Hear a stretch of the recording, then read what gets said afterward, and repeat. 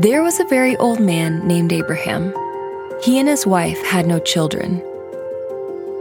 One night, as Abraham gazed up at the starry sky, God told him that his family would outnumber the stars. Then God made him an incredible promise. Through Abraham, all nations would be blessed. And even though it seemed impossible, Abraham believed. You probably know that story from Genesis 15, but let me tell you about another man named Abraham. This Abraham had a dream to see every tribe in his African country make Jesus their Lord.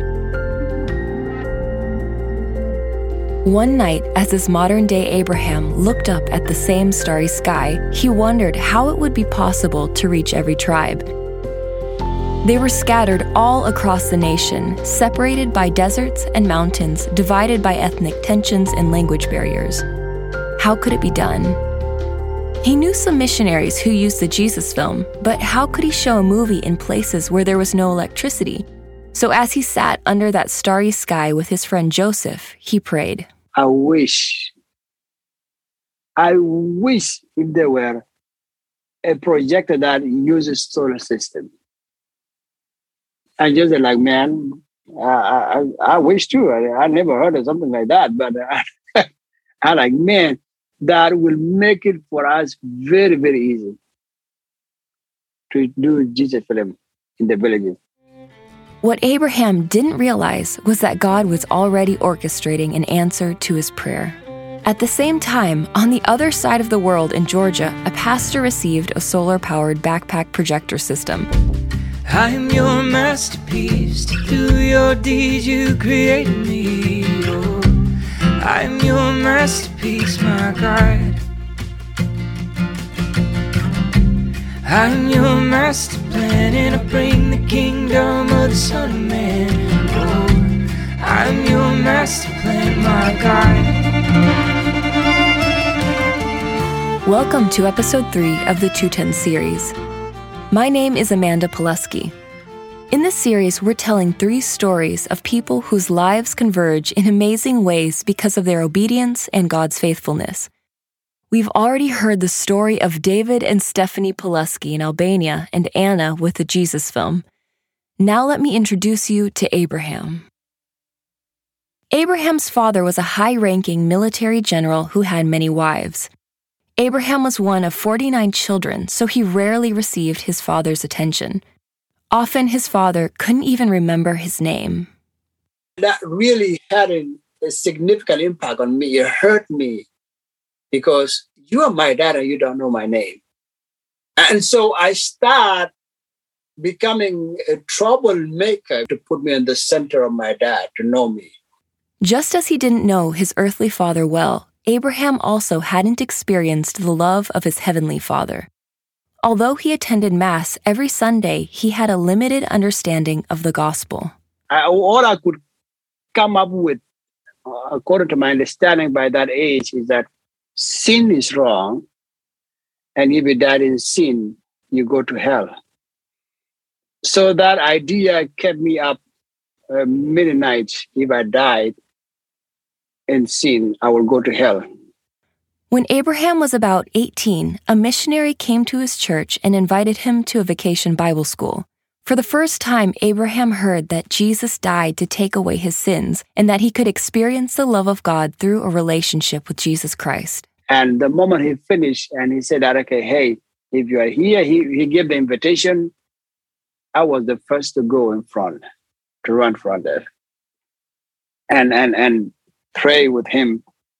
And I can't explain the joy that fills my heart that day. And I remember that day, just like yesterday, was April 1991.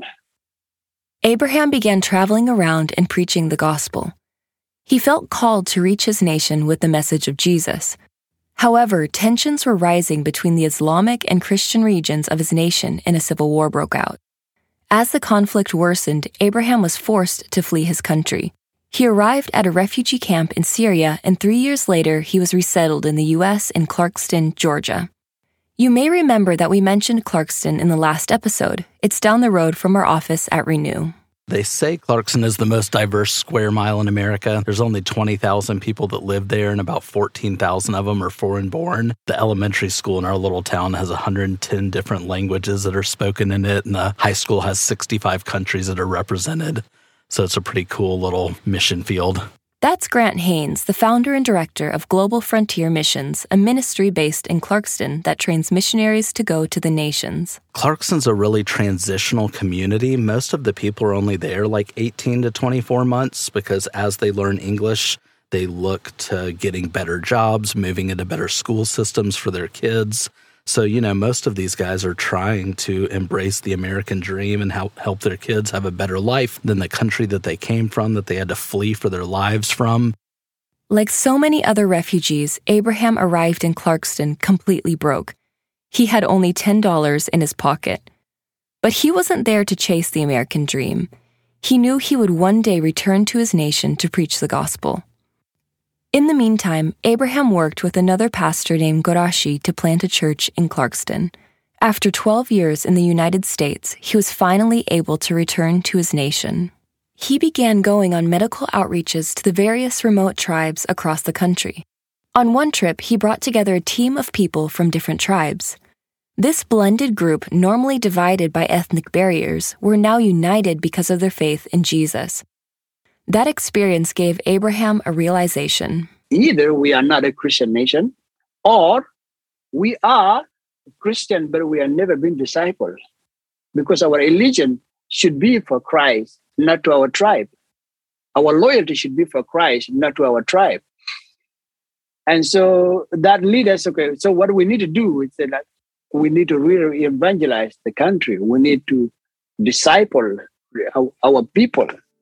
But how are we going to do that? We have 64 tribes. We cannot do it. We speak only 3 languages.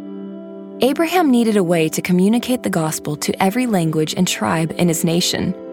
So one night, he sat under a starry sky and prayed that God would give him a solar-powered video projector so he could take the gospel to every tribe in their heart language. At the same moment, Stephanie Pulaski is meeting with some pastors in Clarkston. She felt compelled to bring a backpack projector system with her, which was unusual to bring to this kind of meeting. I had a little projector, and I said, "This is my projector that my husband made. He's an engineer, and he made this thing, and it's solar, and you can show the Jesus film, and over 1,700 languages." And the man who organized the meeting said, "I'm going to buy that right now." And so we took the projector and gave it to the man that we didn't even know. Said, "Here, have the projector." And we said, "Well, that's wonderful." And we forgot all about it. The man who received the backpack was Pastor Gorashi, who had planted a church in Clarkston with Abraham. A week later, Gorashi calls Abraham and tells him that he has a projector. And not just any projector, but a portable, lightweight, solar-powered projector system equipped with the Jesus film. Can you believe what I'm just hearing?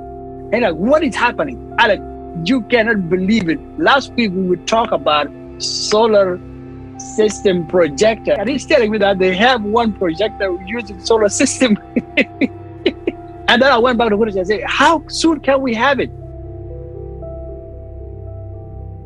When Abraham and his team finally received the backpack, they were so excited that they immediately started driving out to one of the remote villages to show the Jesus film.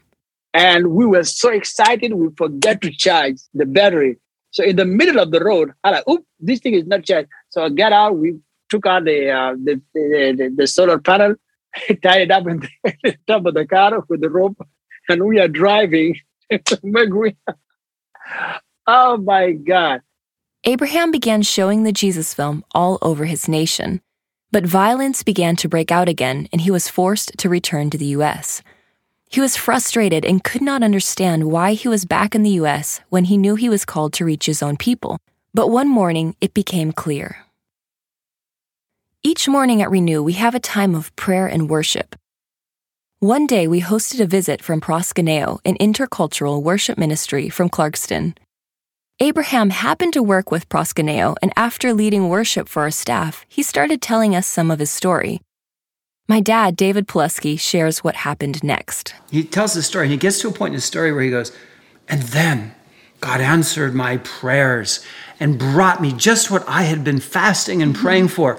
It was a solar-powered projector system to show the Jesus film. Well, all of us there start laughing. He looks around like, why is everyone laughing at my very important story? This is like God answered my prayers. And I kind of go, do you know where you are? He goes, at a worship service with the ministry. He goes, no, this is where we make those projectors. And the place exploded. Everybody, he was just laughing and crying. It was just a beautiful moment. And everybody's eyes were open wide, big, and like, wow.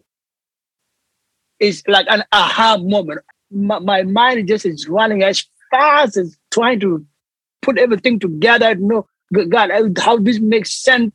And went back to the question, why am I back in the United States? I mean, my mind is running as fast as the computer tried to connect the dot. And the vision was reborn again. Abraham began to partner with us at Renew to fulfill this vision, and now thousands across Africa are hearing the gospel in their language for the first time. In the final episode, we're going to tell you one of those stories. It's a beautiful fulfillment of the promise made thousands of years ago when another man named Abraham chose to believe that through his family, all nations of the earth would be blessed. Abraham never saw that promise fulfilled in his lifetime, but through his faith, we are each invited into God's family where we have a heavenly Father that knows us by name. Among the multitudes of families of the earth, God sees us, hears us, and knows us.